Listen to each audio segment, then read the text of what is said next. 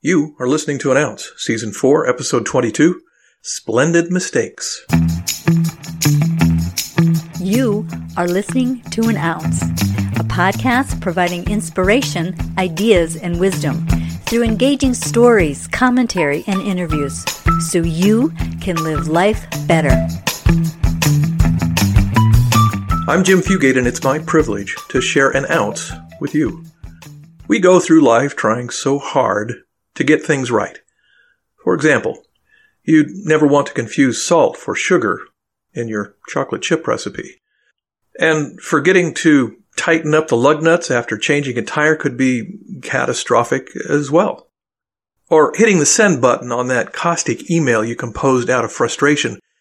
It wouldn't be the first time someone regretted that move. But not all mistakes are bad. In fact, some are downright splendid.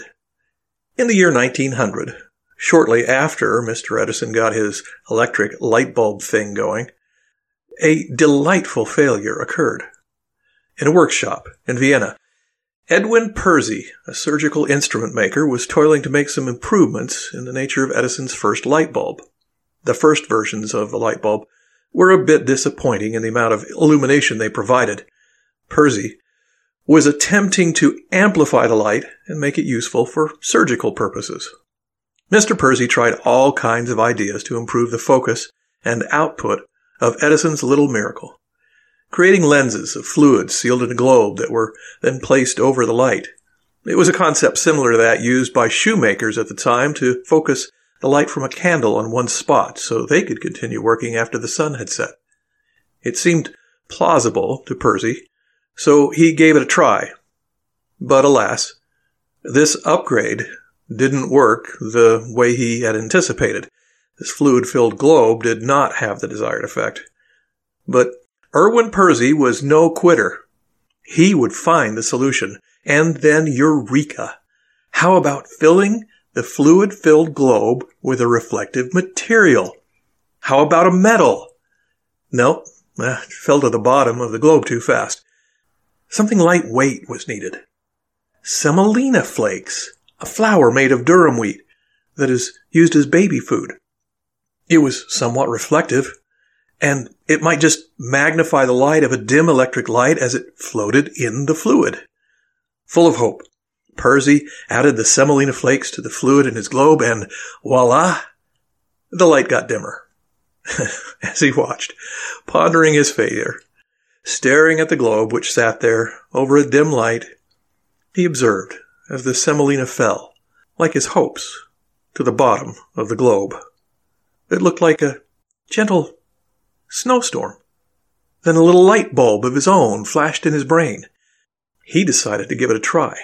He attached a tiny pewter model of a church on a wooden base. He took a small globe, filled it with fluid, and sprinkled in semolina powder. Then he fastened the globe over the church on the base he had prepared. It was done. Edwin Persey grabbed his creation off the workbench in one hand and shook it up a bit and sat it back down and then watched as fluffy white snow fell on the shiny little church. A striking miniature likeness of a peaceful little world, all contained and protected within a small globe. It was delightful. Thus, the birth of the Schuster-Goebel, or what we know now as the snow globe.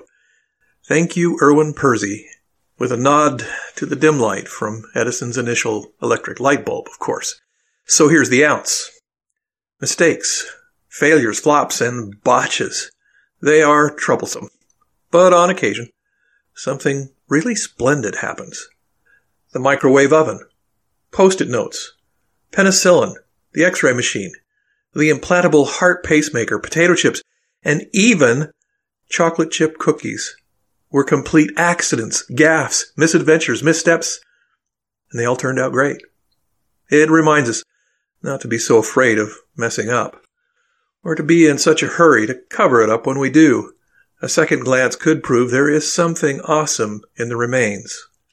Sure, consider the risks, but what the heck? Your attempts might just work for something completely different than you intended. Here's to getting it wrong once in a while.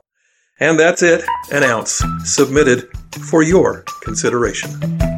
Thank you for listening, subscribing to, and sharing an ounce. I'm Jim Fugate, and I'll catch you next time.